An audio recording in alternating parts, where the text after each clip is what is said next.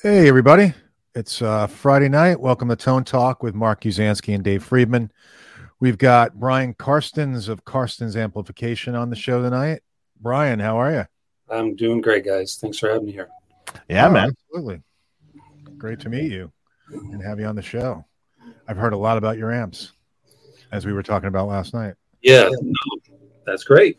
That's the plan, right? Yeah, exactly. You're the hot man on the, I guess, of the year so far. Hey, do I get anything for that? Or, you get a prize? Just headache. Just headache and problems. You got the curmudgeon, the old curmudgeon talking, and the new guy the new guy to the scene. I'm the old curmudgeon. Is that what I am? Oh, awesome. Fantastic. Cheers. Cheers. I'm not. What drinking. are you drinking? I'm drinking scotch. So am I. Oh, good for you. What kind?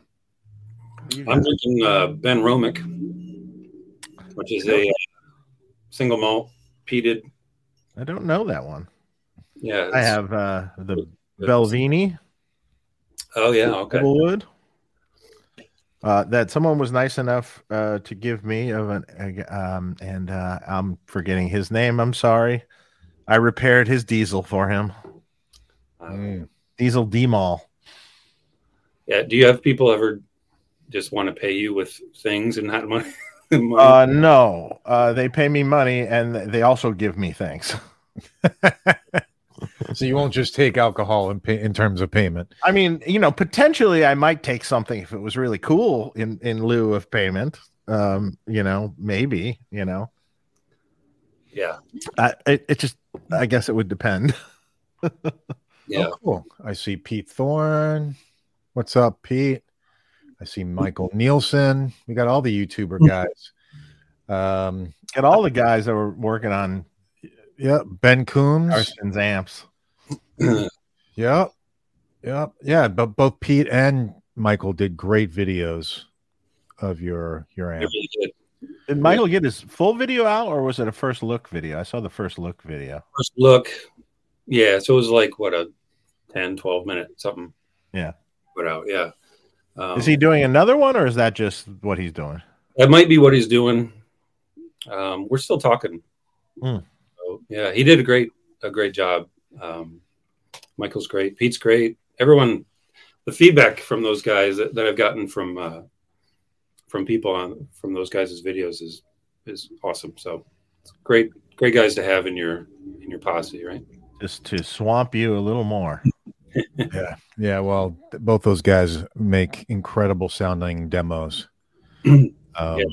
I think I probably told each of them, but the difference, that it makes when you have somebody who knows sound, they're a good player, demonstrate something, it's like, and they know how to mic an amplifier, and it's just, makes life easy. Yeah. They make it look easy. Yep. It's not easy. It is not. As someone who's tried to do home recording, it's not easy. Yeah. Those guys really know what they're doing. So kudos to them. Yeah, and great players. I'm psyched that Michael Nielsen's coming out with. If you guys haven't checked it out, he has a single that he just released, and he's working on an album. Which, why not? I mean, he's a killer player. So yeah, I'm jealous. I wish I had his fingers. Yeah, Michael's great, and I didn't realize the extent of all the soundtrack and scoring that he does. So I'm here to check that out because I flirted with doing that at one point in my life. So really? Yeah. And then Pete, I saw him perform with Chris Cornell years ago in Rome at this tiny bar, and it was amazing. Well, I saw every time him and Chris came through Chicago, which was a lot. I made sure to see them, but yeah, really, really cool. That's cool. You got to see Chris Cornell. That's Chris. He's the greatest. Gosh. Yeah, what a voice. I never got to see them. What a voice, what a songwriter, what a guitar player. really interesting chord structure. This really interesting arrangements he did. It's a really unique guy. Yeah. Crazy tunings. Yep. Yep. Made it look easy. Yeah. It's really cool that Pete got to play with him. So, all right. So we were talking about NAMM before the show, before we got on. And I'm surprised that they're doing it again so soon in January. So that's cool. Well, they're just trying to get back to the normal schedule, Yeah. Makes sense. Makes sense. Oh, reminds me as I'm pulling my shirt. Guys, check out Sweetwater. Right here. Right here. Check out sweetwater.com, our sponsor of the show. If you have anything to buy, please check out our link. And it doesn't cost you anything extra. It just gives us a little throwback to the show. And also fixpedalboards.com. Please check them out. Tim over there has got great accessories for your pedal boards. Absolutely. Yeah. All right. So, Brian, you've been a busy man. Gratefully busy. Yeah. I'm very thankful and I love it. So thank you, everybody, for helping me keep busy. Yeah. How long you been working on amps and doing your own thing? And what did you do before? Well, before probably as many is just a guitar player, my story was one of picking a path and doing whatever it takes to do that path. Very determined to have a career in music. Didn't work out for, I'm not a rock star, and none of us are, but I started getting into recording engineering after high school, and the industry this was the late 90s, so the industry was changing with GarageBand and home recording, and a lot of there was a lot of studios at that time around. I was in around Grand Rapids, Michigan, where I grew up around there. At the time, there's a lot of studios, and you sort of seeing the writing on the wall with people are doing home demos now, and they're the bread and butter of the studio with a band coming in and doing this little EP or a demo or something. Kind of start going away. You're working late, you're working inconsistently, so I realized it wasn't really the lifestyle that I think I wanted to keep going down. And so I was just like, I was saying, film scoring was a pursuit that I started to consider seriously. Ended up meeting my now wife, and we lived in Michigan for a couple of years, and then we came to Chicago. She's from Chicago, and there's just a lot more opportunities here. And started working in anything music, music retail, theaters. I ended up getting a job at this high-end sort of rehearsal space called the Music Garage, and they were just starting like open. I had to find people to fill the rooms and stuff. And there was a guy there named Tim Schroeder, and he was an amp builder and a guitar maker, and he'd been doing it for a long time. And we just developed a friendship. And then one day he asked me how I liked working there, and I was like, yeah, it's fine for now, but it's not. It's a step. So he's like, if you ever want to come work for me, I'd love to help. And I wasn't a tech. So a couple months later, I took him up on that offer, and he was like right around the corner. And he's like, started, training me as a guitar tech. And he had really high standards. He was really particular about everything that he did. And so I started doing that, and I found myself drawn more toward the electronic side of things, which surprised me. I would think I'd rather hold a guitar but I was drawn to these amps and stuff. So I told him, and like 2 weeks later, he fired the amp guy And he's like, "You want to be the amp tech? You're the amp tech now." And I'm like, "I don't know what I'm doing." And this was the early 2000s. So I had to learn really quick and get really good really fast. And you do that all day, every day. And there's bands coming around touring, like Deftones and Lenny Kravitz and, all these people. So I worked for him for, I think, 5 or 6 years. And then he decided to sort of simplify things and go down to be a one-man shop. So Chicago Music Exchange is in Chicago here, of course. And he put in a good word for me there. And then I had to convince the owner of Chicago Music Exchange to have an amp repair business. They didn't have amp repair. They had guitar repair. And so David Calt, the owner, I convinced to give me a chance and to start a department. He, at the time, he was actually starting Reverb.com. Oh, okay. So that you might know the name. I do know the name. I talked to him briefly. Yeah. So he still owns, from what I understand, the Chicago Music Exchange. Right. But he started Reverb. At the time, it was one guy in the corner at a computer. And he's like, "That's the idea I'm working on. It's called Reverb. And it's this marketplace thing." It's like, cool. Yeah. So I got to see that that was like a small room, and then it was 2 rooms, then it was a building across the street, and then it's a whole thing. Isn't that insane? Yeah. So I was witnessing that firsthand. But I ran the amp repair business there for 7.5 years. And they do lots of vintage, right? So inspecting, authenticating, repairs off the street, all the street buys they do. Clearly that was a smart idea for them to do it. Yeah, it worked well, and I loved it, but it was not something I wanted to do I didn't want to repair amps the rest of your life. Yeah.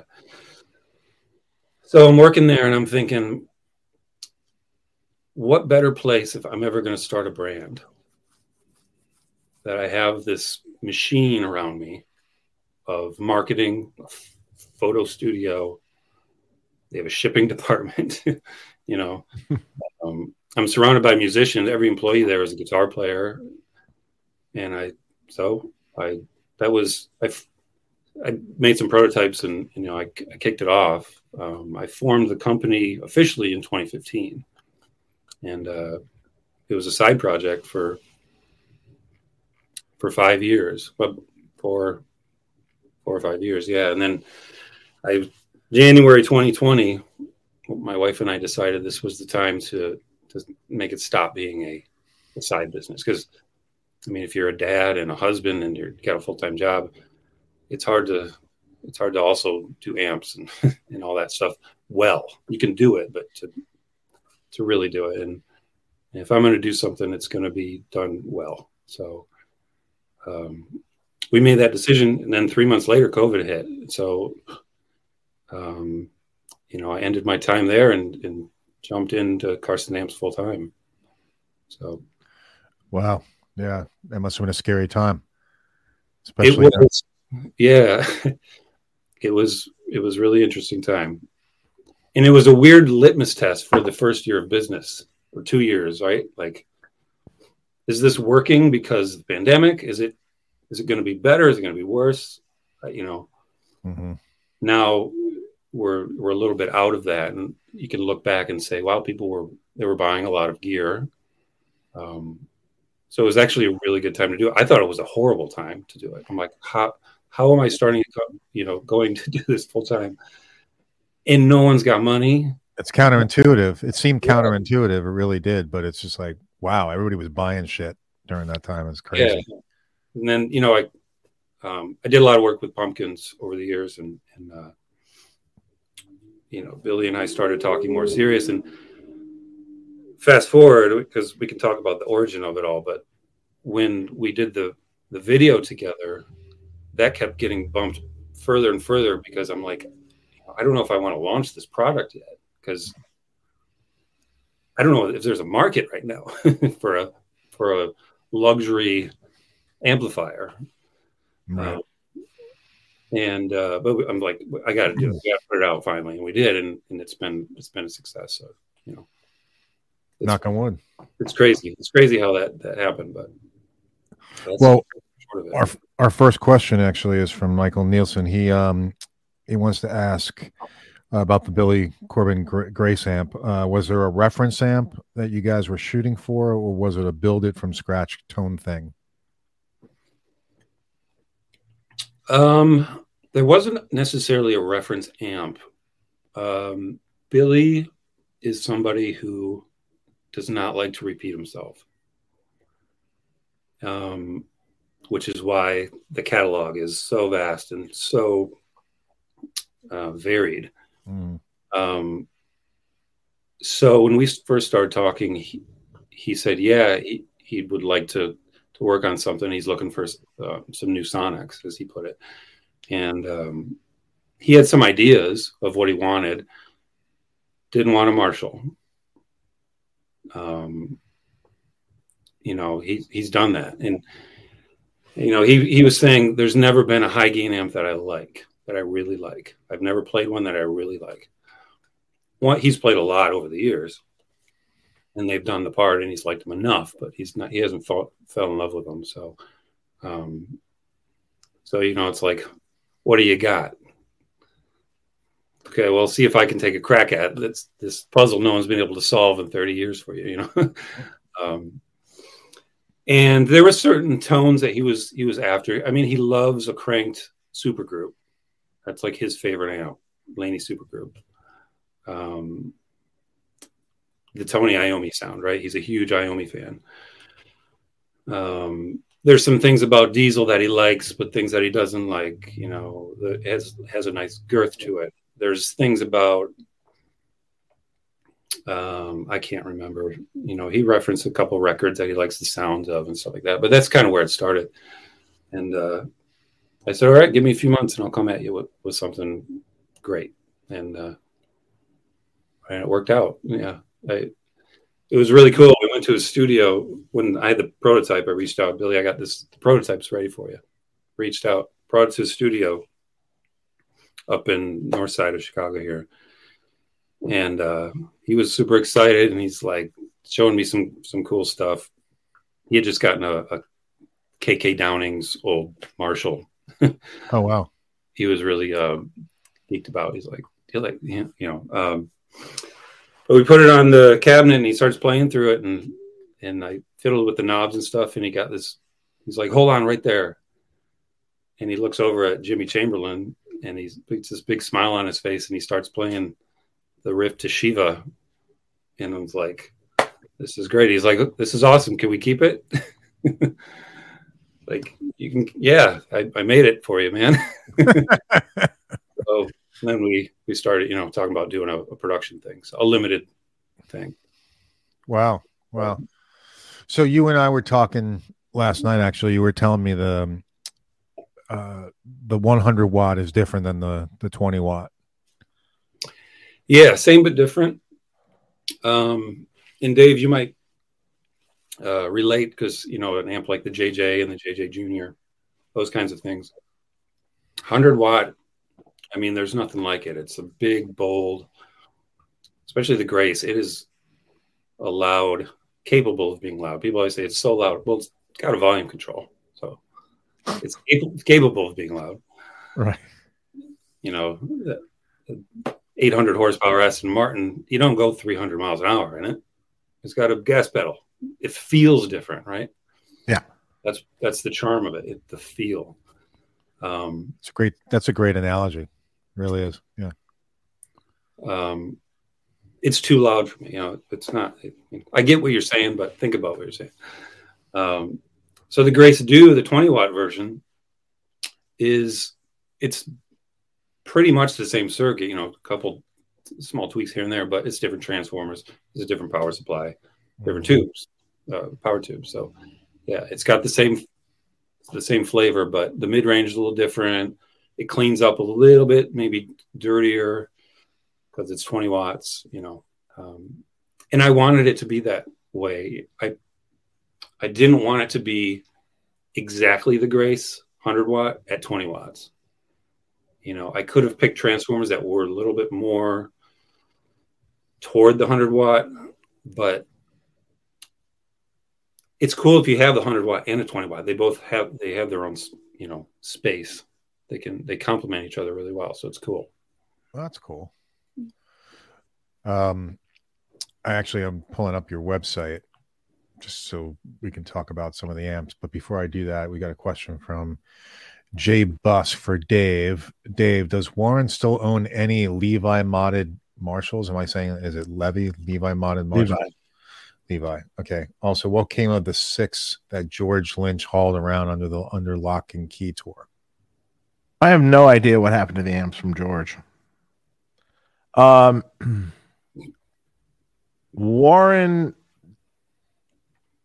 did have a Levi modded Marshall. It became something else. That I did. His main amp is still modded by Frank. His main old Plexi. And in reality, it's a JCM 800 front end that he just cranks the master volume in it.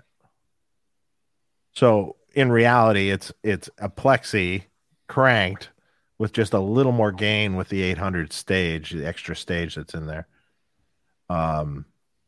It's like a totally different thing, because Warren's like, really, it's an 800 front end? I hate 800s.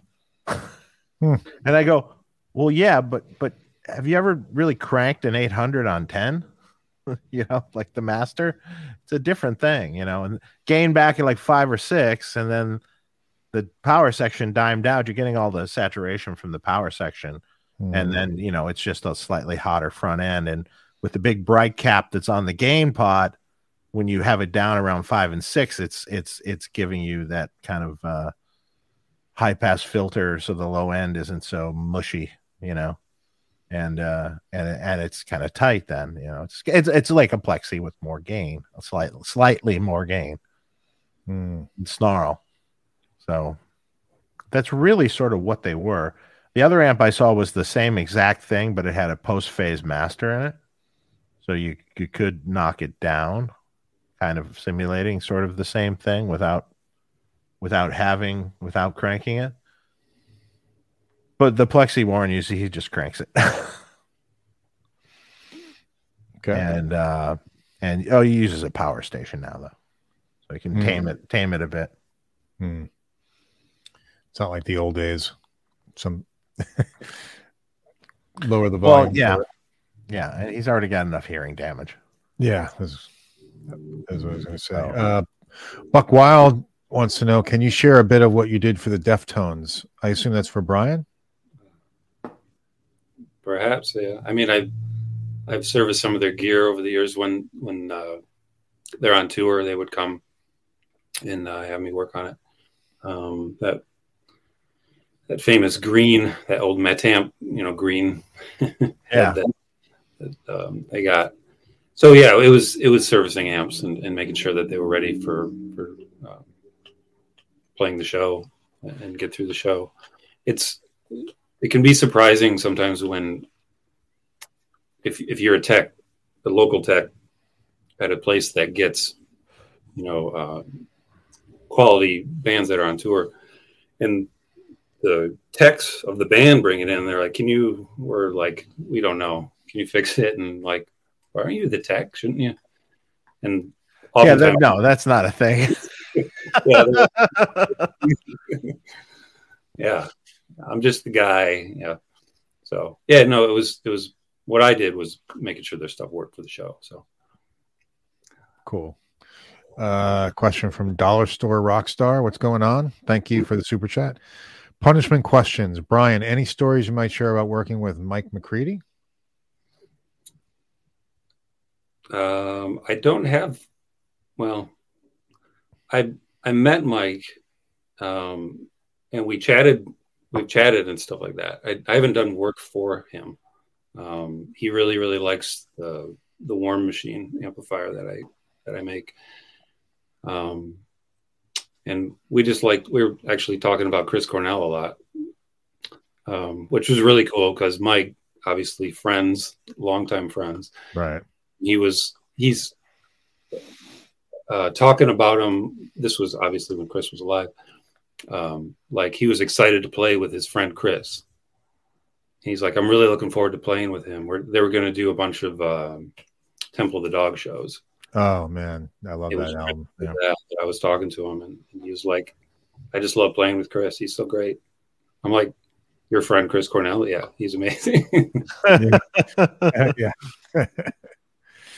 Yeah. Yeah, that's a great album. I wish I could have seen that. Did they ever get to do any shows as Temple of the Dog reunited? A couple. Yeah. I think they did a few, at least in Seattle. I think they did a few. Okay, cool. The next question is for Dave. Dave, I was saddened to hear you say bigger gauge strings have smaller tone in our email exchange. Can you explain this a little bit? Someone did a good video on this. I think it was Rick Beato, right? I think it was Rick Beato, wasn't it? Yeah, it was Rick Beato. You should maybe watch the video. In my experience, like the bigger the string, it tends to just, the amp doesn't breathe. It just bogs it down, and it just really, you have to have a certain kind of amp rig to really handle that. It can be done, but it just winds up being dark and kind of loose sounding. And generally with the lighter gauge strings, it opens up and it sounds really wide and bigger. You don't have to go crazy light necessarily. You can do maybe, I think you were at 11s or something, and I would say go to 10s at least, something like that. There's some, depending on if you're tuning low or not, there's some things in there that maybe you need a heavier gauge depending on, how you play but in general, watch the Rick Beato video. Very interesting. The other thing I would say, there's a difference between recording and playing live. So if you enjoy playing a heavier gauge string live, that's cool. But when you're recording, that's when it might make a difference. Well, all I'm saying is experiment with it if you'd like. I mean, you be the judge of how this sounds, to you. Maybe the tone you're going for isn't what I'm saying, maybe the heavy gauge strings are perfect for you. It's all a personal preference. But if you watch that video, definitely like when he goes down to 9s, I think then he goes to 8s and stuff. It's interesting how it opens up and it sounds bigger. Yeah, it sounds bigger, and the low end isn't kind of congested and stuff. And there was something I've always said for years. Everyone for years has coveted the Eddie Van Halen tone. And part of that was the string gauge and the tuning. 9 to 40 string gauge originally, not 42, 9 to 40. Tuned a half step down. And tuned a half step down, which is amazing in itself when you think about that, how floppy that might be. Yeah. And it takes a whole different touch. And you think about that with a stock Marshall cranked, and it makes a lot of sense.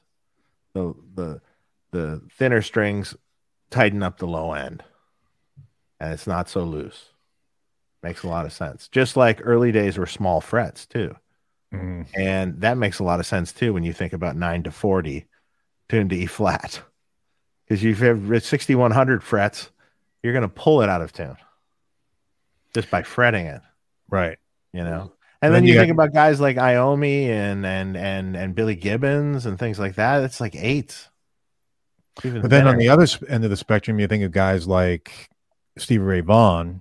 Correct, but that was a whole different thing. He had also single coil pickups, so that's a whole different thing. That's a whole much weaker, much brighter, and using a whole different kind of amp setup. Great point about the single coil pickups, because with the bigger strings, it's just going to help fatten up the tone, like a seesaw. You know what I mean? Yeah, yeah. I'm not saying maybe a telly too, like a thinner sounding telly might benefit from a heavier gauge string. You know what I mean? So don't necessarily, I said generally speaking, the maybe a lighter gauge than you have will get you a bigger tone. It might not work for what you're doing. So don't watch Rick Beato's video. Yeah. Make your own decisions, Modern vintage. Brian, can you discuss? Oh, so we talked about this already. Modern vintage, the development of the Grace and what it's based on. But why Mercury versus Hayboer transformers? Yeah, the eternal transformer question, right? I've seen Dave field one of these every few weeks. I've worked with Mercury for, many years. You knew Patrick. He was such a great I knew guy. Sad he passed away. But they make a really solid product that's hand wound. They might be the only one.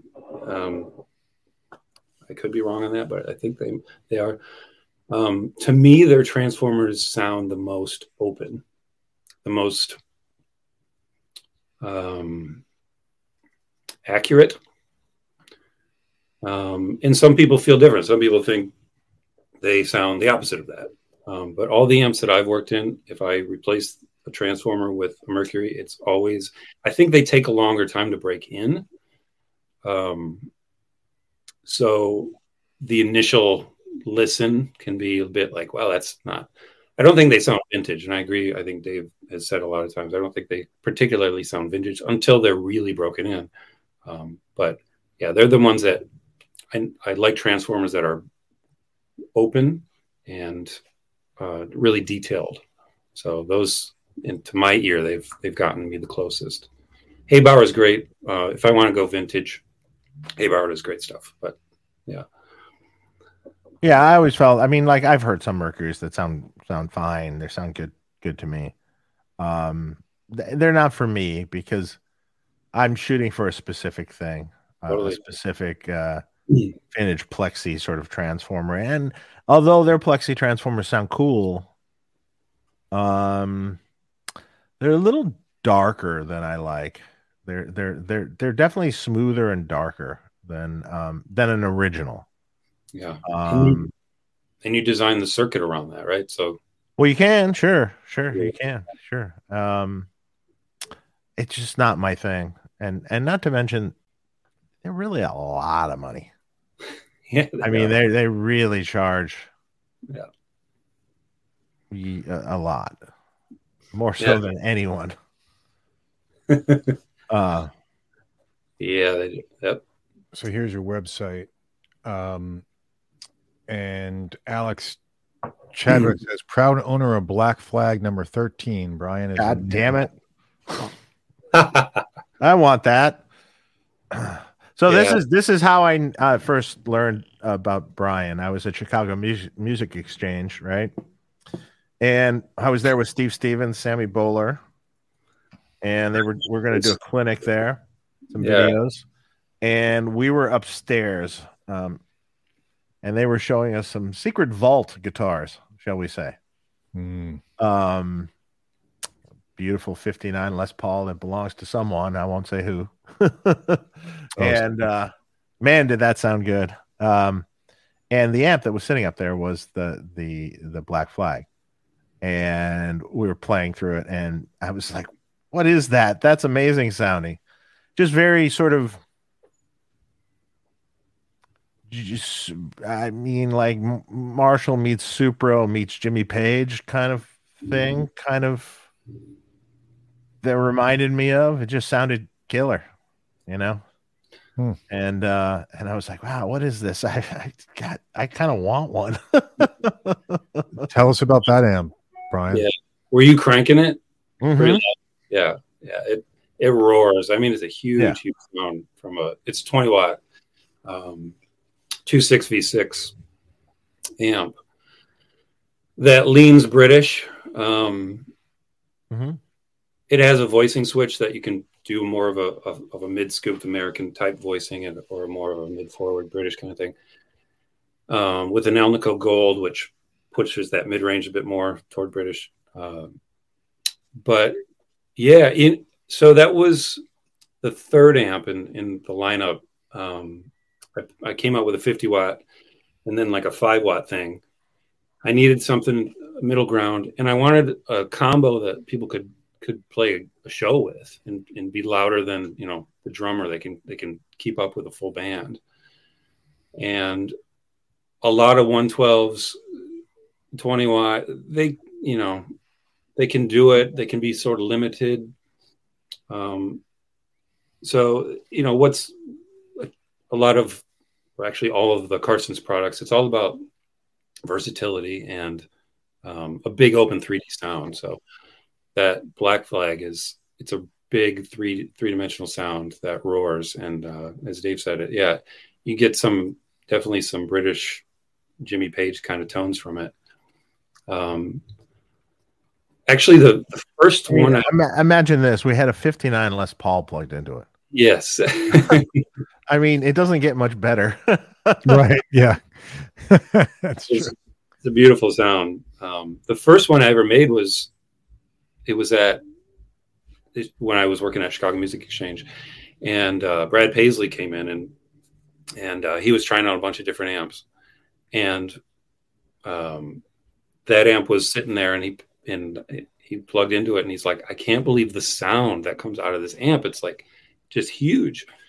And he really liked it. It wasn't for sale yet. That was like, I just put like the name on it like an hour before he came in. So, but yeah, people, that amp gets great feedback, and I really love it. That's cool. Let's talk about some of the other ones. So you also have the Warm Machine. The Warm Machine, yes. People often think it's the War Machine, but that's what I thought you said earlier. The Warm Machine. Okay. Warm being, you know, tube warmth. That was inspired by cranked British amps. The big warm sound that you get at high volume, and you get the brittle, anemic sound at the low volumes, you know. So it was just a nod to it. It's a big sort of tube warm British thing, but huge cleaned. It's got a master volume on it, post phase inverter master, so you can, you know, you dime that and you take that out of the circuit, and you have a non-master volume amp, and it's got really open cleans and a great power tube like overdrive at lower volumes too. So yeah, that's the flagship amp actually. Oh, cool. Yeah. And then you got the Blue Sky. Blue Sky. Yep. That's the 5 watter single 6v6. Blue Sky, sitting on a porch with your telly, but it's big. It's big 5 watts. It's like, it doesn't, like a lot of tweed amps in that old 60s, late 50s amps, they'll squish when you crank them. This doesn't squish. Stays like a really strong, you get that strong 6v6 overdrive without it collapsing. So well, you're not making it. I'll make them by special order. Yeah, actually I had somebody reach out to me today and asked if I was making them by special order, so I will. It's just I make all the amps, and it's hard to have inventory of all of them all the time. It's just, you know. Right. So I love the look. I mean, thank you. Yeah. What person Tolexes these amps? Because that is an utter nightmare. Yeah, I got to see. Yeah, that's true. Yeah, I can imagine. When you see it in person, you'll really understand why of a nightmare it is. Yeah, there's a reason companies don't do it. Yes, there's a definite reason for sure. But you know, but it looks cool as shit. Yeah, thank you. I agree. I really like the aesthetic of it. You know, I like a low profile, clean line. I didn't want a black rectangular box that everyone has. You know, not reinventing the wheel, just giving it some nuance, giving it like, looks like somebody gave some thought to it. And sure. People see it and they'd be like, oh, you know, that's a Carstens. So without it being this like gaudy thing. I like the logo too. Thank you. Yeah, the logo's cool. Yeah, logo is cool. It's a CA, but it's. But if you like look at this box, it's like it. I don't know. Hats off to the person Tolexing. Yeah, not me. Actually, the cabinets themselves for the heads, my father makes. Really? Yep, he has a wood shop in Michigan, and that's how we started. I need an amp box. This is my design. Can you build it? Let's do it. And we've been doing it ever since that way. The combos and cabinets and stuff, I have somebody that makes those. But the heads, all made by my father, and then I send them out to get wrapped. Yeah. So it's pretty cool. That is very cool. Yeah. Jay Busk, must have been in reference to something else. Is that the one without Tolex? I guess that was to his question about the amps. That Levi. Oh yes, that is the one without the Tolex. Gotcha. Okay. An old plexi. Just bare wood. Yeah, the outside has been stripped and then shellacked or varnished or something over the years. A lot of those amps from the 70s and era, wound up that way.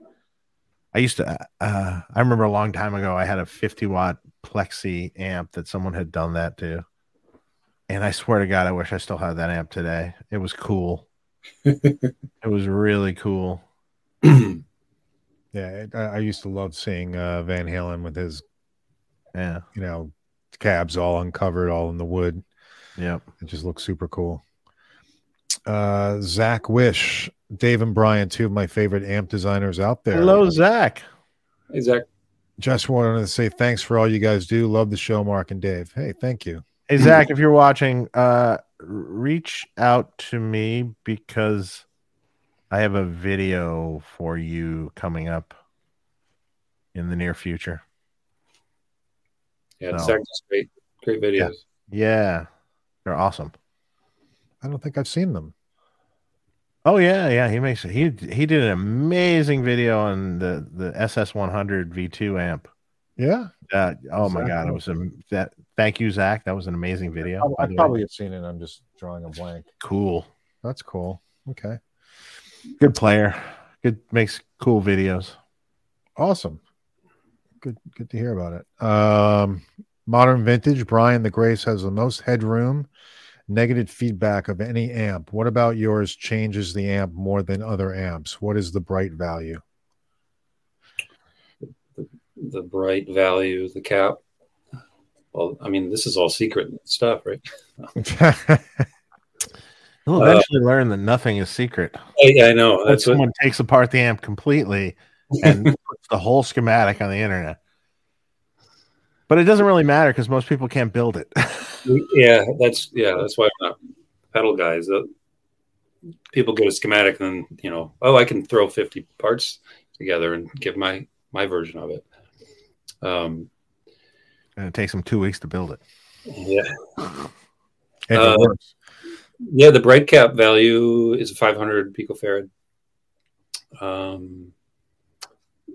And yes, it has a lot of headroom and a lot of potentially the negative feedback control. It's a wide range outside of the typical range that most people use. So and I don't think a lot of amps can handle that range.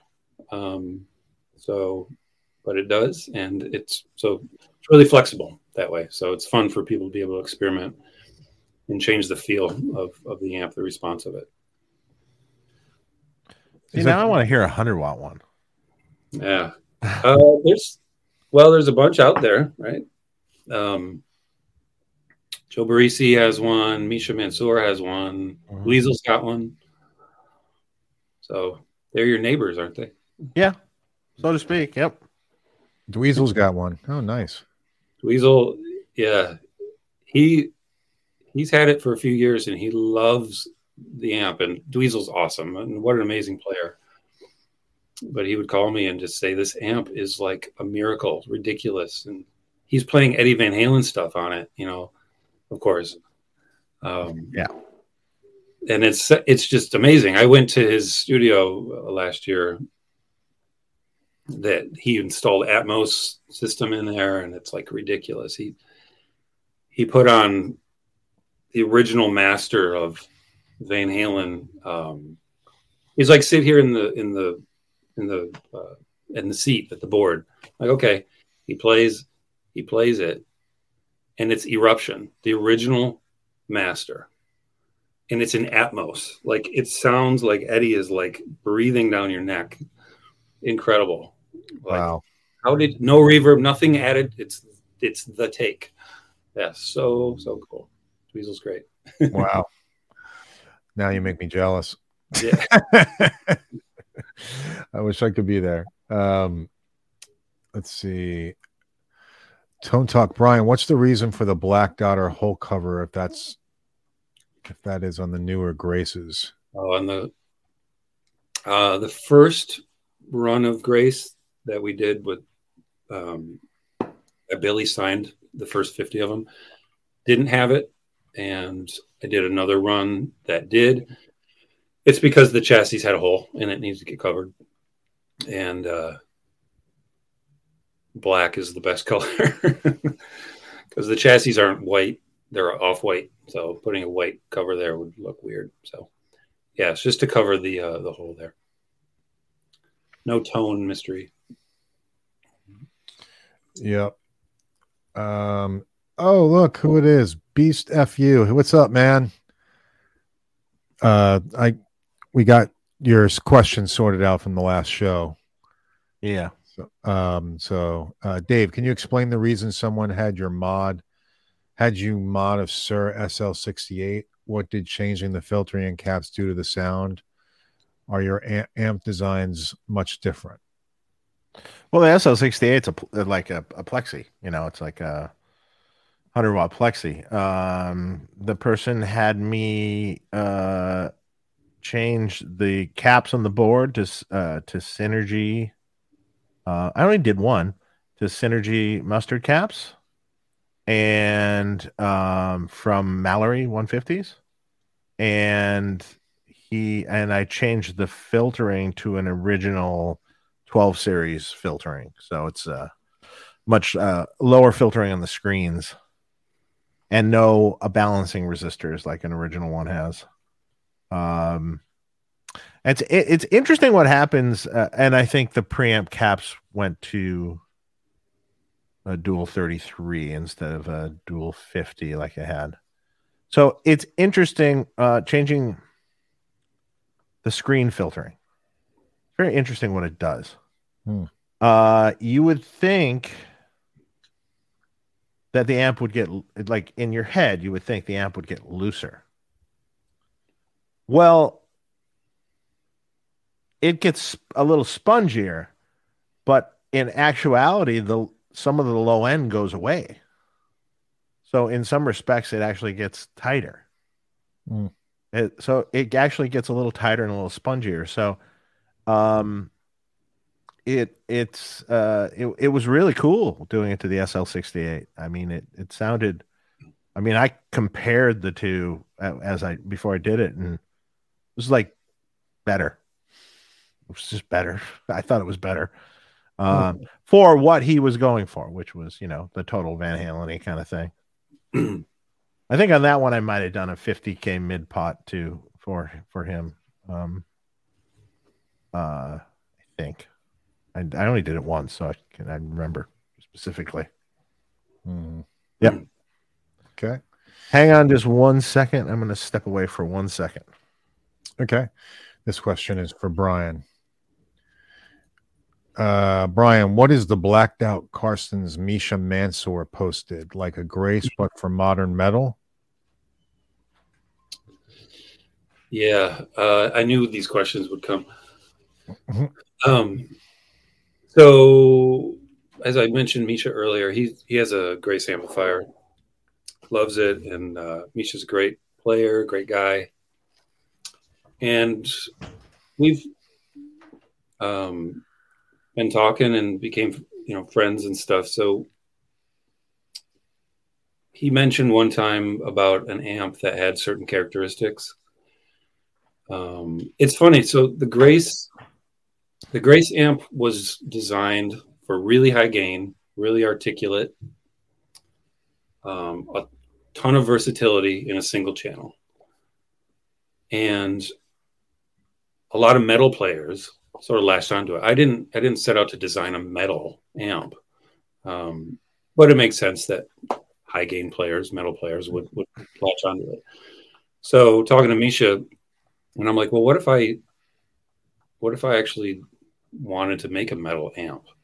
And that's about all I can say about the amp that he's talking about. Misha posted a picture. I was at his house and he posted a picture. He's like, can I share this on Instagram? And I said, you can share it, but don't put the name on it. And he said, okay. So there's a picture of a Carstens amp and it's all black. And people have been asking me about it ever since. And that's good. And we'll leave it at that. So. There you go. Leave some mystery. Yeah. And what speakers do you like best for the Grace and the one for Misha? Misha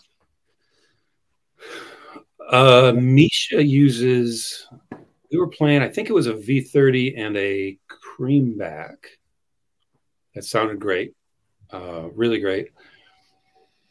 The Carstens cabs the 212s that I do is kind of the stock speakers. One is a Celestion Elnico and the other is a Weber Blue Dog ceramic. So, which is a little different than what you hear, because I love Celestion speakers and I use them all, with everything.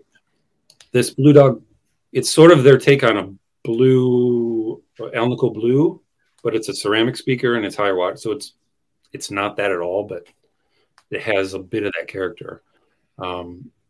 It's a pairing that doesn't really sound like it would work, and it just works. It sounds really, really great. And so those are the two speakers that are in there. But I love the Creambacks are great. The Alnico creams are great. Okay, awesome. Mr. Anderson, how are you, man? Thank you for the super chat. Hi, all. Brian, could you comment regarding the ideal speaker? Another speaker question for the 100 watt Grace. Well, we just talked about that, right?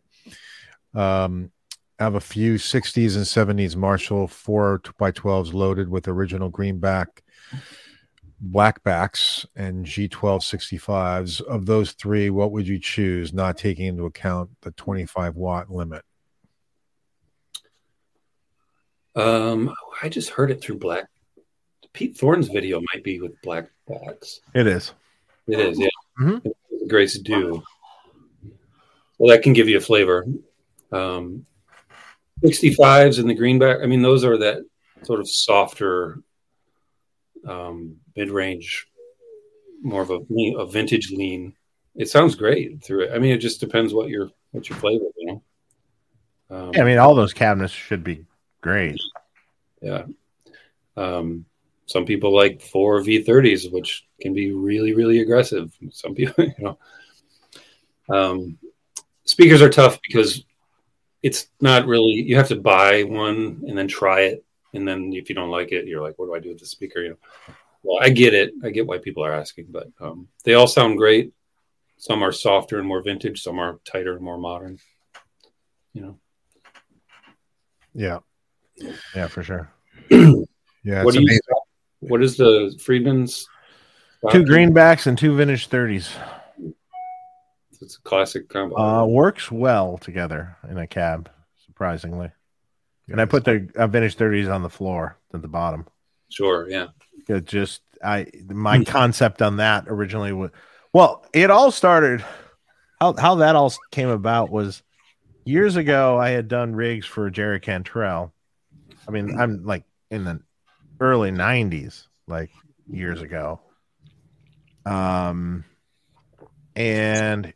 we had come up with a combination that one 4x12 was greenbacks and one was vintage 30s. At the time, he had a stereo rig going. And it just, the blend of the two worked really well together. The two cabs. It's like everything a a greenback is missing sort of in the mid range, the V30 sort of fills in the mid range, and it worked out really well. And so then when I was doing the amps, I'm like, oh, why don't I put V30s in the bottom, but I don't want them up by my ear, so I want them down low, and then greenbacks on top, and they're like, well, that sounds great. And it gives people two options. They can mic either speaker or both and blend, gives them some options. And it's turned out to be very popular. People love the cabs. So I just have stuck with it, Yeah. I mean, I like other things too. I like greenback H's are cool in a 412. Yeah. That's a cool sounding speaker. And I mean, there M's have a certain thing about them, greenbacks that are okay. I mean, there's not that many choices in Celestion world for me. Yeah. Really. I mean, there's only a few, and tried and true vintage 30s and greenbacks have always been, the thing. You said you like the redbacks, right? The redbacks I love in open back combos. Because in an open back combo, generally speaking, it's kind of scoop sounding. Generally open back combos sounds kind of scooped, a little big in the bottom, and it's generally kind of sizzly on top in a general sense. And like the redback is a little rolled on the top. Yeah, it'll handle a 50 or 60 watt amp, pushing it hard. Because I used to use creamback M's in the combos, and I had a bunch of people blow them up, like literally just gone. It's like, and so I'm like, okay, what's your choice? And I love the red back. To be honest, I think it looks cool. It's like that maroony red looking. I think it looks neat. It's a cool sounding speaker. Some people say it's a little rolled in the top end, but that's okay in the combo, kind of, which turns out in a high gain amp to sound sizzly, Interesting. And generally speaking, so when I switched, people were like, "Oh, you switched, da da da da da," and everyone that I talked to seemed to say, "Oh no, the redback sounds better than the old creamback in the combo. I like it better." So I'm like, "Okay, great." It has a higher rating too, right? It's 150 watts. Yeah. Yeah, you're not going to blow it up. No one's blowing that up. Yeah. No. Speakers are more prone to blowing up if you're pushing them really hard in an open back cab than a closed back. Right. There's more speaker excursion happening. Yeah. Jared Ray wants to know, when can you mod his Marshall SC20? He reached out a couple times last year, and you said to check back in the spring. Man, not yet. There's some old projects that have been sitting here that I'm like staring at, and like if I don't finish these people are going to kill me. So I really need to finish all this old stuff that I've had for a while. I mean, some of them have just been here forever. So projects that shouldn't have taken as long as they have. People have been overly patient. But I'm trying to like clean it up and finish them. So give me a bit more time. It's still spring. Yeah. Dennis Cameron, Mark, have you ever tried a Fender Bass Breaker 15? I have not. I have one here for repair. Oh yeah. Yeah. I've never tried them. I have one that melted its power transformer. Oh wow. That's cool. Oh, I don't know what it sounds like. Yeah. If anybody wants to check out Zach's channel, here's Zach's channel. I'll check that out. Yeah, he did a video of the Grace last year too. It was great, really great. Oh, that's good. So when did the Grace come out? 2020, like November 1st, I think 2020. So, yeah, it's been. And then there was the blur of the pandemic. Yeah, I know. It's like, was it that? Yeah. Yep, that's when it came out, and everything, like I said earlier, everything is handmade by me. And so it's limited. I make them as quickly as I can. So if you want one, let me know, and you can get on in line. Yeah. I want to build you one, and I want to build it properly. So when you're hand building things, there's no shortcuts. They're just not. Are there any plans of hiring additional people or expanding at some point? It's a tricky thing. I get asked that quite often, and I think it's an easy question to ask, and it's a hard question to answer because do I want to have an employee? How long is that employee going to work for me? There's taxes. There's a lot of logistical things. Where do I want, this to happen? And you have to train them. Yeah, the training, so it's tricky right now. No. But we'll see. If you know anybody, let me know. Yeah, it building them all yourself though gets old after a while. It does. It does. And then you start to want to find, how can I make this easier on myself? I do know. It's a tricky balance to. On the good side is, if you make a mistake, it's you making the mistake. If the person, wow, that's a big water container. I know. This is how I stay whatever hydrated. It is. Yeah. When you hand wired amps. Hand wired amps. Oh boy. I know. When you start trying to produce them on a larger scale, oh my. Doesn't scale very well. Well, I mean, it's a specialized thing, but people make mistakes. Yeah. They make mistakes. They're, they didn't hit that solder joint quite well enough there. And that's part of the hand wired amp. Of course, everyone expects everything to be perfect in the hand wired amp, and frankly, it's just not. It's not a perfect science in a hand wired amp. Nothing ever is.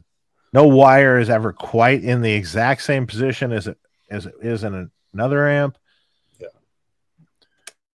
There's just things, and people make mistakes. Yeah. Well, you just need to educate your customers to enjoy the quirks of the inconsistencies. Or the quirks of the inconsistencies of a hand-wired amp. Yeah. Lovely. It's like when you get a handmade carving, a piece of wood. It's like, see all the weird notches and stuff? Yeah. Imperfection. Exactly. Right. Imperfection. Yeah. That drives me insane. But it drives me insane. Modern Vintage has a question. Thanks for the super chat. Brian and Dave, thoughts on a 4x12 with X pattern versus top, bottom, left, and right with different speakers? Is one ideal, or does it depend on the speakers? Well, it definitely depends on the X pattern is cool too. I mean, I just chose a certain thing because I didn't want the vintage 30s up near my ear. X pattern might make more sense. But I just didn't want to hear it that way. You can keep track. And then Bogner copied it. So, really, yeah. The what's the hand wired amp? The Marshall hand wired amp he does. Can't think of it right now. But anyway, the cabs for that are the same thing. Greenbacks in top and vintage 30s in the bottom. And, I mean, I know no one holds a patent on this. Anyone can do whatever they want. But exactly. Some things about the amp too that were interesting. There was a question I just had. Oh, here it is. Do you have some favorite Pumpkin songs coming out of the Gray so far? Is that what he plays on Silver F? Silver Fuck, yeah. Yeah, I mean, favorite songs and all the heavy songs that you're hearing, especially live, just they sound huge, and it's the Grace. It's his main gain sound. So songs like Empires, Beguiled, those come to mind. Yeah, that sounds great. Silverfuck, yeah, from what I can tell with my ear, yeah, that's what he plays on that live. That's a song from 1993. So, yeah, Helios, right, Dave? Yes, that's correct. Helios. Mr. Anderson 59 at the bottom says, "Is that would you recommend that Redback in a Runt 20 combo?" Actually, it might make the Runt 20 combo really be kind of punchy and cool. Never actually tried it in a 20-watt combo, but it would be nice on the top end if you feel it's a little sizzly, and it's definitely beefy through the mids and in the bass. So that might work out really well in this little tiny combo that's open back. I mean, it's a little overkill maybe in wattage, but so what? Yeah, you're not going to blow it. I mean, people would, used to use EVs and they use, put them in deluxes and things, and so I mean, 300-watt speaker and a 25-watt amp. Okay, right. The Blue Sky that I do, the 112 combo, it's an Eminence Tonker. It's a 225-watt speaker and a 5-watt amp. And people are like, "What the hell are you doing?" And I'm like, it's the sound. It sounds the best. Yeah, it sounds good. So fuck it. That's I don't care. You want one that sounds good? There's speakers that work really good clean. There's speakers that work really good dirty. That was the only speaker that would do both really, really well. That's the winner. In that particular amp. In that amp. Yeah. That's cool. Modern Vintage again. On your site, it says 4x12s are 8 ohms as a standard. Is there a reason for that versus 16? And thoughts on stereo cabs? Stereo cab. Well, my cabinets just have the one in, so stereo cab would be rather difficult with that. 8 ohms, because I get 16 ohm speakers and I wire them in parallel. So 4x12. 8 ohms is standard. Maybe there's a misprint on the website. Yeah, 4x12 is probably 16 then, right? Yeah. Or 4. Yeah, no, they're 16. Yeah. Yeah. So standard, they're 16. So I'll have to correct that if that's written on there. But the 212s are 8 ohms by default. Yeah. Same for me. I used to get 16 ohm speakers. I mean, it's like, what is it? Oh, I only have an 8. This won't work. Yeah. I got an 8. Part of me wanted to change that and put 8s in the 212 and wire them in series to 16. So then it matches up better. And then I'm just like, yeah, but then it's a whole nother palette of speakers that have to be stocked. And then someone's going to confuse them at some point in time. And I just don't want this to happen. I'm amazed how many manufacturers don't put the impedance on the back of their speaker cabinets. I don't know. I think, Friedman, you write them in marker? I don't know. We have generally there's a little plate on the back of ours that has it. Although in some years we haven't done that, but I think there's a plate now. Yeah, that has it. Yeah. So I'd be servicing amps and like, what? Let's check it with the meter. Do you know the impedance of your cab? The player's like, I have no idea. I'm like, well, you need to know that, Right. You're going to plug an amp into it. Yeah. Revelry 1969 says he's had, or she have had 2 black flags and they sell them and keep coming back. They're so dumb. That's good for you. Don't sell them. Right. Thanks for the support. Simple. Get one more and don't sell it. Yeah, keep it. Glad you like it. Yeah, I trust me. I know the routine of buying gear and then selling it and then being like, "Fuck, I really missed that." See, I think I'm kind of the opposite. I take so long to decide on a piece of gear that I just will never sell it because I'm emotionally attached to it. Yeah. Yeah. Wow. Anymore, I don't know. I've kept what I really love, and then but I can build anything I want, really. So it's like you know, True. I don't know.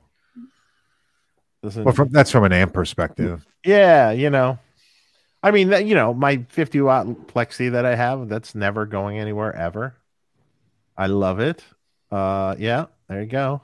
That's early 69. Yeah. I have I have, well, you've been here. I've have a brown face bandmaster with the harmonic tremolo. And that tremolo just sounds so good. There's never ever sell that. Yeah. And I have a high watt PA head converted by Stevie Fryette to be his favorite DR103 circuit. Now it's being immortalized with Joe Barresi. Making Joe's high watt sound like that one. And that's killer sounding. That came out so good. I couldn't even believe it. Because it's the PA head was the same transformers and everything as a 103, so it was same chassis actually. It's just the front panel is different. And since he was the high watt expert, put your favorite in here. And it came out so good that he said, "Can I borrow that back?" That one's great. I mean, I have a Jose Marshall that I will probably sell to someone, maybe if they really want it for a lot of money. But it's great. I don't need to have it. I can build it. I don't know. Those are the things that I really want to keep. Yeah. Dave, do you find this from L. Scott Music that do you find that since you can build anything you want, you don't get around to building what you want? Absolutely. There's no way in hell I build anything for myself ever. Do you keep the I can't even build a pedal board for myself. Do you keep the prototypes? Become a mongrel. So what I have been doing, not the original ones. I don't have any like the really old ones, but as of in recent times, when a new amp, I make sure I keep the first article, sort of the first one, when I do the prototype, and then they use it for a sample for a minute, but I take it back, and I make sure I keep it now. That's cool. So I'm slowly amassing a bunch of Friedman amps. Well, you should have them. Yeah, my prototypes, they're uglier than the production ones, right? So people are like, "Can I borrow?" I'm like, "Yeah, that's the prototype, though. It's like the wire's different, and it's looks like shit." And so if you want, so I want to have one handy for somebody to actually use, a production one, but I can't do that because people want to buy them. Yeah. Yeah. This is why I'm keeping mine now, because for loaners. Yeah. It's just like, oh yeah, okay, I got that. I got, like, yeah, I can loan you this. I can loan you that. I can do that. Yeah, I don't have any time to build myself anything. Are you kidding? Yeah, people ask me. I have a bunch of emails to answer every day, all day long, 7 days a week. Yeah. Ben Coombs, I've owned the exact same Rat pedal 3 times. I know the feeling. Now, I'm not a Rat fan, so I would definitely sell it and it would be gone. It would never come back again. Yeah, I'm not a Rat fan either. I never owned that. Now to think of it, Billy Corgan might really dig coming on Tone Talk, mostly to talk about other tones he loves since he's such a big fan.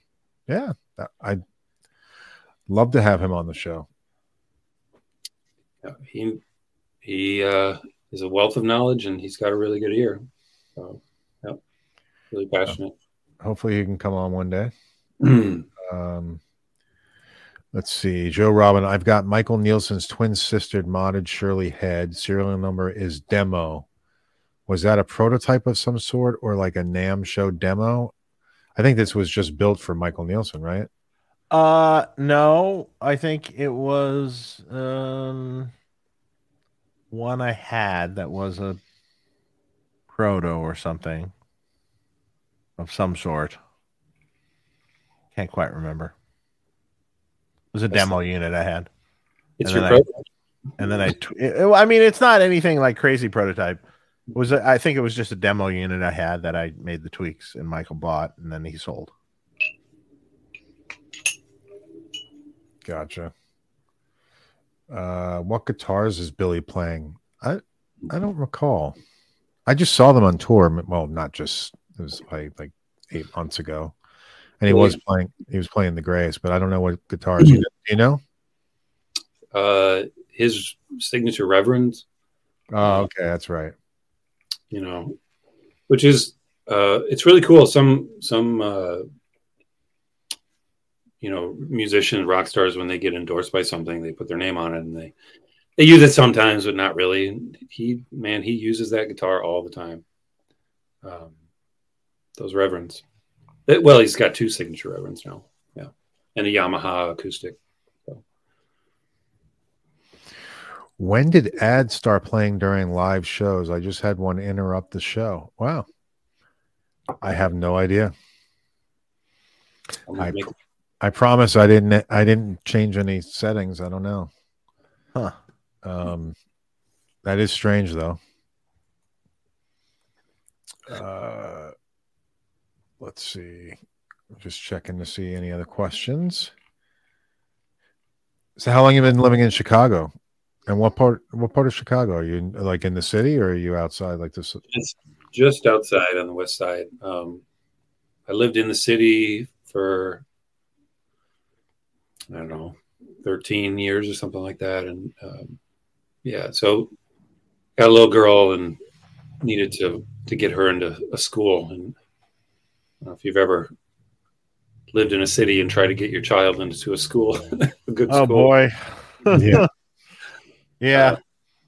So we moved just a few miles west, and not to the far burbs or anything. I couldn't do a far suburb.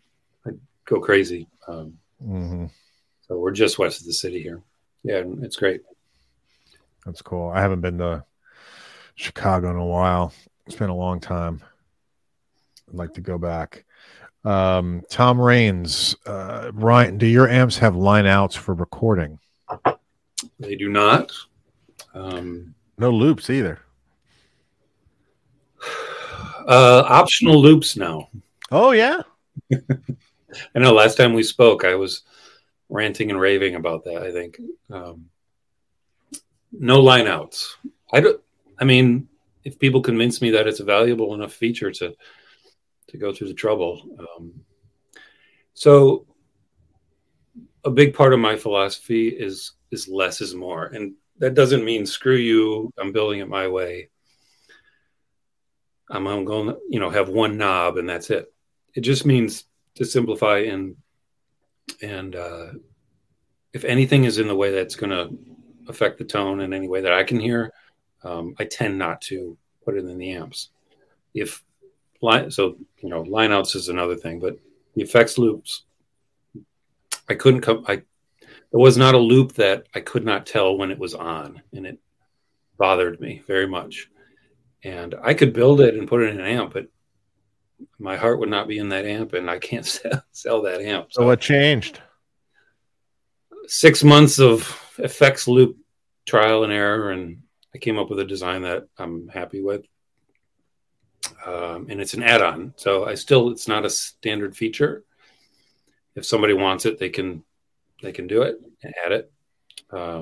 But I mean, I don't want somebody paying for something they're not going to use. So I found that initially when, like with the Grace amp, people would ask, can I get a loop or does it have a loop?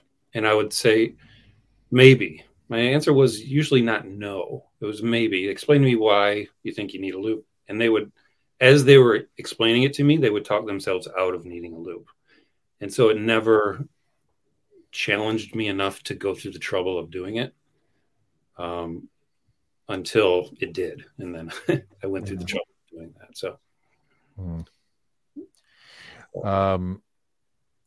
yeah. And Tom says, follow up. I only ask because that's an important part of what I need. You can always get a line out box. It's an easy thing. When you say line out, are you talking about a cabinet emulated line out, or are you talking about a line out? Line out's very easy. Yeah. But a cabinet emulated line out is a whole different thing. Which is the Freemans have the cab emulated, right? On a few of them. On the runs, yeah. But you know, the term line out has changed over the years. So line out used to be from Mesa Boogie days and everything. It was just a full range line out that you would slave to a power amp or effects or different things like that. So you could do a wet dry or a wet dry wet thing or things like that. But you know, over the years, people kind of lost what that even is. I don't even know. And then it's like, well, can I just plug this directly into the console without a load on the amp? No. Don't do that. Right. So define. Modern Vintage Brian, what did you say earlier about keeping track of different volumes with different speaker layouts like X pattern? I don't remember saying anything about volume, but I was saying keeping track of what speakers what. If you have an X pattern, if I had one, I'd be like, I don't know what speaker that is. I don't remember if it's yeah. Greenback is on the right or is on the left. I don't know. Yeah, that's a good point. You'd have to really you have to mark it on your cabs. Mark it on maybe the back of the cab. The P-Touch label on your handle on the side. Yeah, there you go. Yeah, and then you can remember. And can you utilize a loop for a line out purpose? What's the application of the line out purpose? Define the application. Maybe. This is what you were talking about. Again, we have to know more. Right. Fill in the blanks. So people are seeing ads during the live video. Interesting. Must be a new thing. Yeah. I thought it'd be a good way to make a couple bucks. You know, when it came on. Oh yeah, I mean, it makes us more money. I understand the frustration about watching the videos, and I will tell you, because I just recently stopped for a month. I was like, and I'm going to stop my subscription to YouTube Premium. Just I was like, no, forget that. I have YouTube Premium. Thank you. So I was going to say, ad blocker is your friend, as Zach Sabbath said. Haven't seen a YouTube ad in 6 years. You got to get the YouTube Premium. Yeah, and it sucks. It's $15 a month. But if you watch, I don't even know what credit card it bills any. The problem with all these things is like, you don't even see it. Right. It like goes to your credit card, and you're like, you pay your credit card, and you don't even know. Yeah, I went through everything just recently. I was like, I want to know, like, I just listed it all out: Hulu, Netflix, Apple, this, that. I just wanted to see how much am I laying out and all this crap. And I was like, all right, what can we cut out? More than cable? It's ridiculous. It really is. It's so stupid. You cut the cord, make it cheaper. Nope. Yeah. Well, you can't the same. You can't get rid of cable. But yeah, it's just crazy how everything adds up. I don't have cable. I mean, you don't have cable? I have cable internet, but that's it. I don't have any cable service. Oh, okay. I cut the cord a long time ago. You're doing it like the kids today. Yeah, I mean, but then you subscribe to all the channels, and then it winds up being as much as your cable. Right. So the 8-foot dish in your backyard. I remember that. All those things. Yeah. Those huge dishes that you could like lay in. I'm definitely old enough to remember that. I still have a dish attached to my house. I have DirecTV. So yeah, we don't have any of that stuff. yeah, well, I'm getting rid of it as soon as my son goes off to college in 2 months. 2 months next month. It's crazy. Yeah, we're gonna cut the cord and choose what you're gonna watch or choose what apps. Yeah, you know. Yeah, I think that's what we're gonna do. Have. Screw it. Frankly, with Netflix and Hulu and oh shit, there's a ton more though. Oh, it's just we use so Paramount, Prime, yeah, Amazon Prime, yep, yeah, Paramount Network, yeah, that's kind of important these days. Here, let's see. Bill L. For recording, I think it's best to get a load box like the Captor X or Shure Reactive Load. Shure Reactive Load. Not only can you use every amp, it also captures a tone after the power amp. Yep. Yeah, I love my Captor X, and I use it. As a matter of fact, I was trying to. That's why I was saying earlier about guys like Michael Nielsen and Pete Thorne who mic up their own cabs and everything. I was trying to mic up my own cab versus using the Captor X. And I was like, you know what? Yeah, I don't know what I'm doing. So I accept. It's not that hard. No, it didn't sound as good. It just didn't sound as good as using an IR, so I don't know what I was doing wrong for whatever reason. Maybe my 57 wasn't that good. Well, a lot of times what it comes down to is like you're using the UA mic pre's and stuff. And when you have really good gear, it makes that job much easier. Right. I have like a Renaval API sitting in front of me that I'm talking through. You wasting it on this, but yes. And all sorts of good stuff. So right. Yeah, I didn't even mess with like the type of preamp that that makes a big difference. Also, converters make a big difference. Everything makes a big difference. So yeah, and they know how to use all that stuff. So, let's see. What about the way you listen to music? Do you put as much thought into that? To listen to music? Yeah. Well, I mostly use it coming out of my monitors, on the computer. So, I used to be much more into it, like more of an audiophile.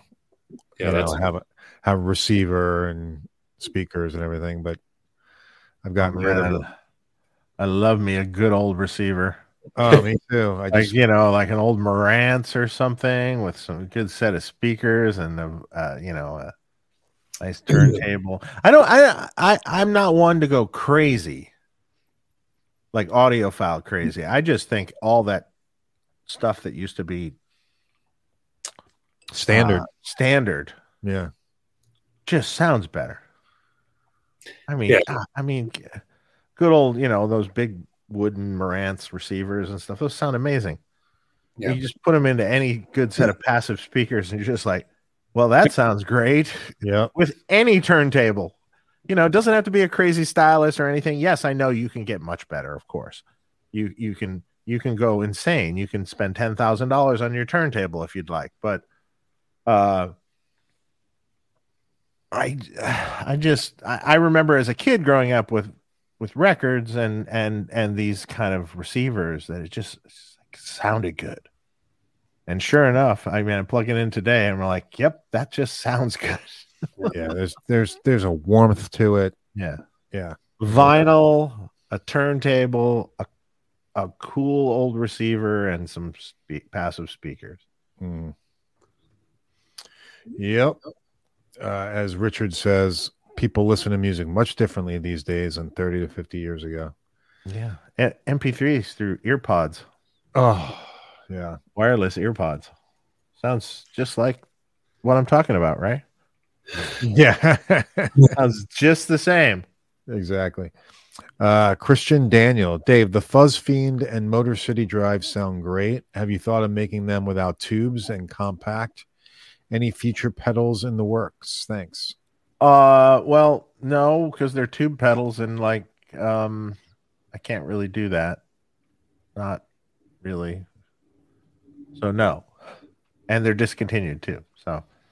So you have them, keep them if you love them. Because we found an interesting thing. Two pedals don't sell. They historically don't sell well. Actually, it's interesting. It's weird, right? Yeah, it's a weird thing. Having two doesn't, you mean? Historically, for every company, two pedals don't sell well. Huh. Compared to, like, say, a normal pedal. Yeah. Yeah, I thought that too, but they were cool pedals for sure. So yeah, no, I'm not making confusion. There's two. John Gormas, I agree. I think a lot of guys still do this. I listen to all my mixes in my car, as my ears know that sound. So money goes to the car system. But I even heard Eddie Van Halen would go do that. Would run to his car and go listen to the mix in his sound system. Oh yeah, I've experienced that with him. Yeah, how cool. Yeah, that's awesome. Yeah, I mean that's the best way to listen to a mix is go. I also drove with him once. Oh yeah, utterly frightening. What car? In his V12 Mercedes. Oh, sweet. He was an utterly insane, crazy, good driver, but boy, did he like to go fast. So, driving with him was like, I'm gonna die. I'm gonna die tonight. I'm dying right now. I'm gonna die. That was your feeling as you were clutching anything in the car to hold on. Wow. Another ad interruption. I hope Tone Talk's revenue is going up. Well, that's interesting. I don't know what's going on, guys. So I'll check out the settings and see if I did anything. Wonder if EVH and Sammy went driving together. I think they did. Definitely. Oh, probably for sure. They live right near each other, so and they were always going down those windy Mulholland Drive Road, right? Joe Robin said, "Are there any new pedals in the works?" Could be. Could be. Okay. All right. Which master volume mod is the best for an early 70s Marshall 50 watt? Lamar or Trainwreck Type 3? The same thing. Essentially, it's the same thing. Exactly, except it doesn't have the 2.2 meg resistors strapped across it for safety. I mean, there's no difference. Okay. Maybe a slightly different value. Is that the best one? There's another one I like that's kind of interesting, but I have to kill you if I tell you. Hey, I wanted to ask you, can you mod a little sister? To do what? Oh, a little bit more gain? No. No. It's not supposed to have more gain. You should run it at 6 on the gain. No more. Really? Yes. Never anymore. That's the way it's really supposed to be. It's not supposed to be a high gain amp. But it sounds good. With more gain. Okay. All right. So I'll try it with 6. Okay. All right. No. Well, fuck it. I'll just throw a pedal through it. Damn it. I mean, it has as much gain as like a Jakey Lee amp. Does it? Yeah. Okay. The circuit's very similar, actually. Which side? The high gain one. Really? Uh-huh. Okay. Yeah. Bucks and boosts into the little sister. Do that. That'll be good. Yeah. Okay. Well, you've got my bucks and boost. So when I get it. Let's see. Put that on a T-shirt. You should run it at gain 6 at max. I mean, that amp is supposed to be more vintage and lower gain. It's not supposed to be a high gain amp. I get it. And you should have Pink Taco if you wanted a higher gain. No, I just used the BE 100. Like on the Dirty Shirley 2 and the Twin Sister 6. Okay. That's the whole thing. It's supposed to be that just slightly broken up, punchy, classic thing. Right. That's what it's supposed to be. Joe Robin, anybody try out a Dr. Z Kaz 45? I have not. Maybe my next purchase. No, but I had a Maz 18 through here that actually was really cool. I had never heard one in person, and some guy wanted me to check it out because he thought it was broken. It wasn't broken.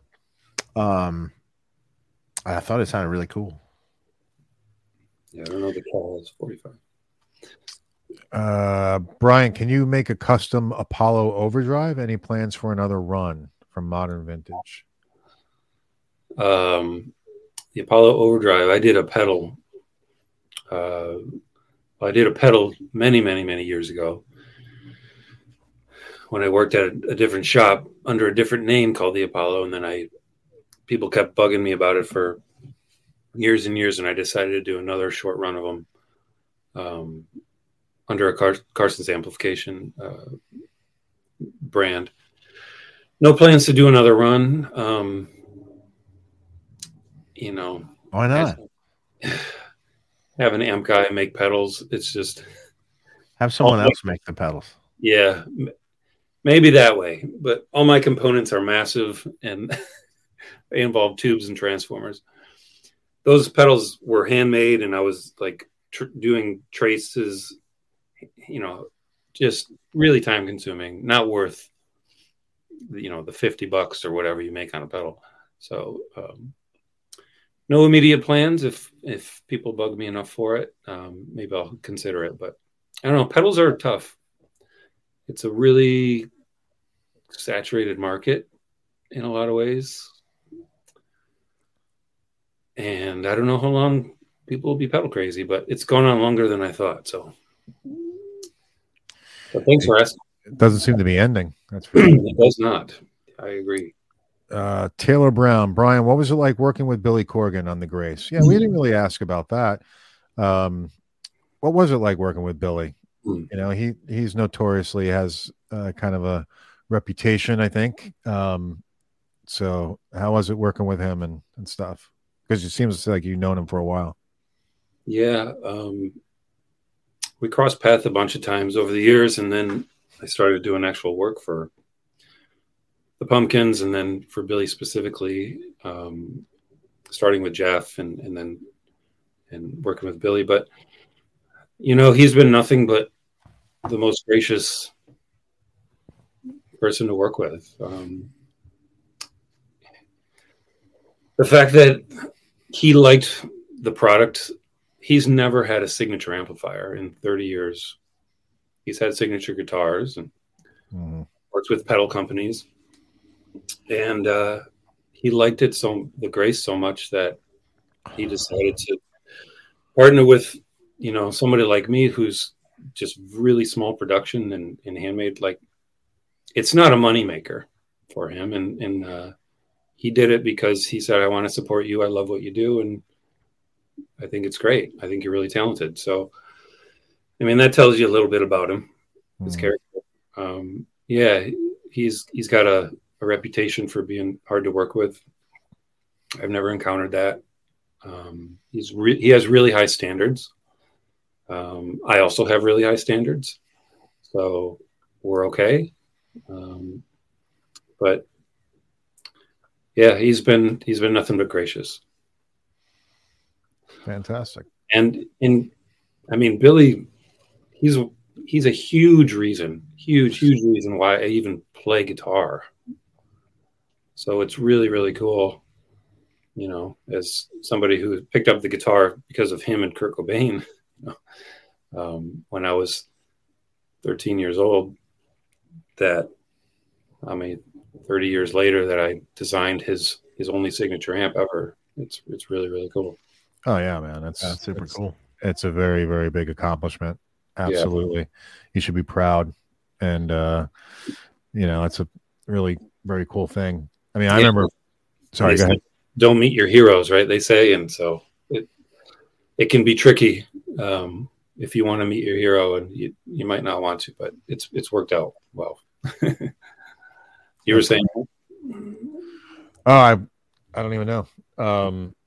Yeah, that's just great. Oh, I was saying, I remember getting Smashing Pumpkins' first album, Gish. I love that album. I still listen to that album all the time. Yeah, just Jimmy Chamberlain's drumming on that album is fantastic. It's just, it's like that was like some of my top 90s albums. Gish, the Jane's Addiction albums, of course. Temple of the Dog. Some of the Pearl Jam stuff, obviously Nirvana. Yeah, like a whole 90s night. So those guys were amazing. Actually, we spoke of Rick Beato earlier. He's had a few of those 90s guys on in the last couple of months. Matt Cameron and Chris Novoselic and Butch Vig and Billy. It's really cool hearing Rick talk about people like Lane Staley and people like Chris Cornell and Kurt and Billy. The melodies that they wrote were just amazing, and that's why this music is lasted, and people are still so enthusiastic about it. Is great melody writers, great song. It's hard. It's really hard to do. To make something unique and that hasn't been done before. Yeah. Oh, by the way, speaking of that, I'm so glad. Not that I'm an Ed Sheeran fan, but I am so glad that Ed Sheeran won that case. I heard about it. It's getting ridiculous with these lawsuits. Anyway, you hear about that, Dave? I have no idea. No? Nope. So yeah, Ed Sheeran's a pop artist, Yeah, I know who he is. Okay, yeah. So he was being sued by one of the writers from Marvin Gaye's Let's Get It On. Oh, okay. And they were claiming that one of Ed Sheeran's songs was a ripoff of it. And I mean, besides the beat and maybe a basic chord structure, there was nothing the same. So it was kind of bullshit. So anyway, so yeah, let's see what else we got. I love this podcast. Well, thank you. Appreciate it. Thanks, Joe. Sometimes you're talking and you're like, does anybody really give a shit what I'm saying here? I love how we have all these fancy names on here, Spartan Special Custom Deluxe and all these things. And then we have Joe. Right. Keeping it simple. Just Joe. Let's see. Yeah, what is this, 6 years or something? How long have you guys been doing this? It's been 6 years. Was it?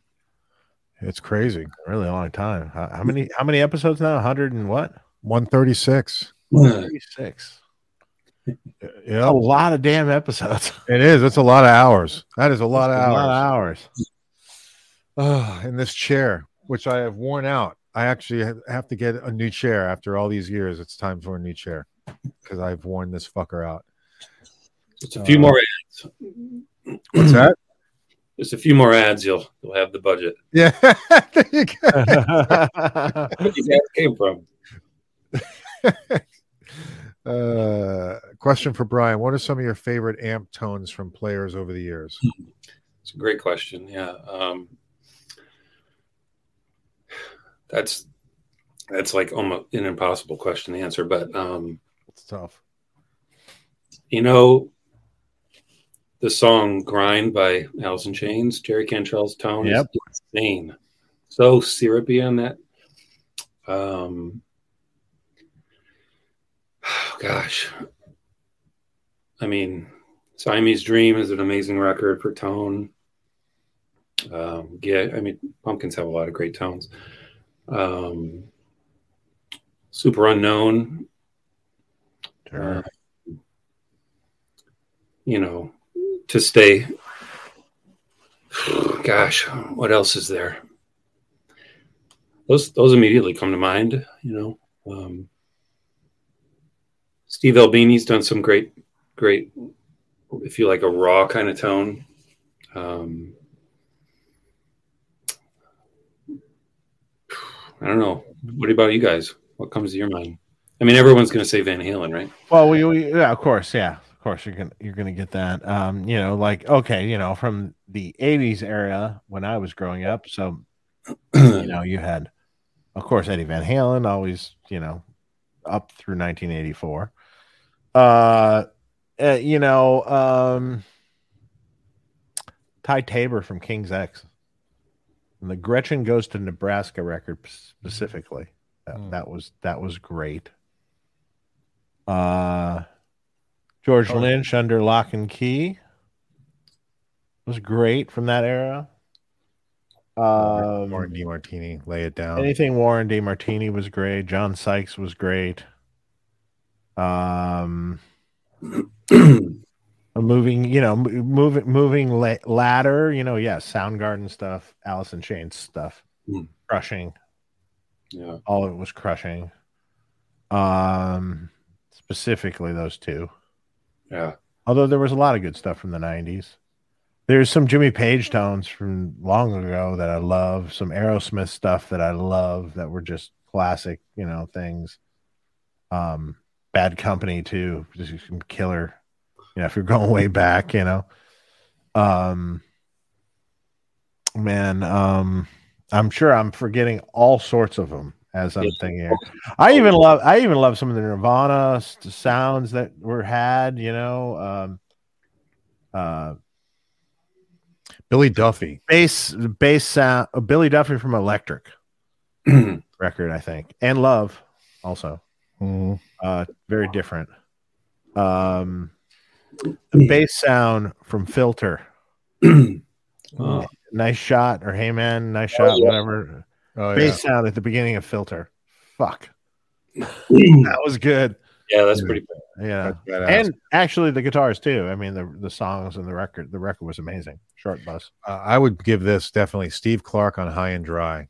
Oh, yeah. Okay. See, like I said, like I'm going to forget all the ones, you know, that I want to say, and people will come up with them. I agree with that totally. Yeah. High and Dry is a fucking AC/DC too. Back in Black. I mean, classic. Everything on the whole record sounds great. For those about the rock. Yeah. Just unbelievable. You know, just killer tone. And Mike Campbell is definitely Mike Campbell's cool. Keith Scott from Bryan Adams had amazing tones over the years. Totally drawn a blank. Brian May also, you know, that's a whole different, like created his own sort of tone completely. I like the weird Sabbath's first record when, what is it, The Wizard? Oh yeah, that's a good one. Like it's that supergroup turned up, but it's like just edge of breakup, or no, it's not the distortion that I love, it's the openness that I love. And same with like Hendrix when he plays clean, like you can see the note. It's so owned, you know. Sure. I mean, it's kind of endless. Yeah. It's a much harder question. What great tones were created after the year 2000? Well, no, well, maybe not. You know, Alice in Chains later came back. When they came back, Black Gives Way to Blue record has amazing guitar tones on it. Yeah. So, you know. But, you know, it was downhill. It was slowly downhill after like not Alice, but I mean, guitar tones in general. I mean, just like, you know, I might be forgetting something, but, you know, it was not the heyday, you know, after. You know, the advent of the Boogie Rectifier kind of kind of also. Yeah, there was a lot of that. Kind of crush the uniqueness of guitar tones. Jake's tone on Bark at the Moon. Yeah, that's cool. Yep. Oh, that's cool great. too. Yeah, I have to say I'm not really a big fan of super low tune guitars with gain. I think that's part of the problem. Billy Howardell, Perfect Circle, Merida Norms record, amazing sounding, and that's a low tune guitar. Yeah. C sharp. That's a beautiful record. That record sounds amazing. Not heard it. Okay. The vocal. Perfect Circle, Merida Norms. You never heard that? Oh my God! Go get it. Okay. Just listen to it. That's an amazing record. Okay. Brad Guitar Man in Texas. Dave, did you ever work with Ronnie Montrose? Nope, never have. With a lot of other people, but not him. That first Montrose album. I think I've forgotten half the people I've worked with. Every once in a while, I'm like, oh yeah, I did a rack for him. Forgot. Tim Connors, thank you. Hey guys, I heard from a local amp tech to stop running amps through my Two Notes Live and KHE amp switches because they are destroying my board and output transformer. Is it true? I run 16 amps through them exclusively. No. There's nothing wrong with the KHE amp switcher at all. It does everything properly. I have one sitting here. I use KH. Yeah, not that other one. Like the yeah, KHE. No, let me make sure that's the right one. KHE.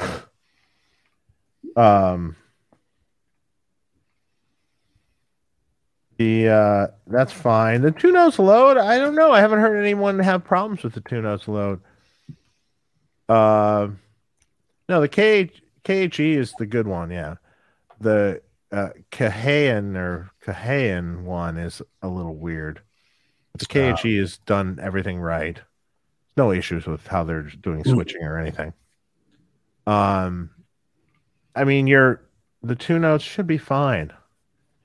All the Two Notes is a resistive load, and then it has a little high-end bump with a coil.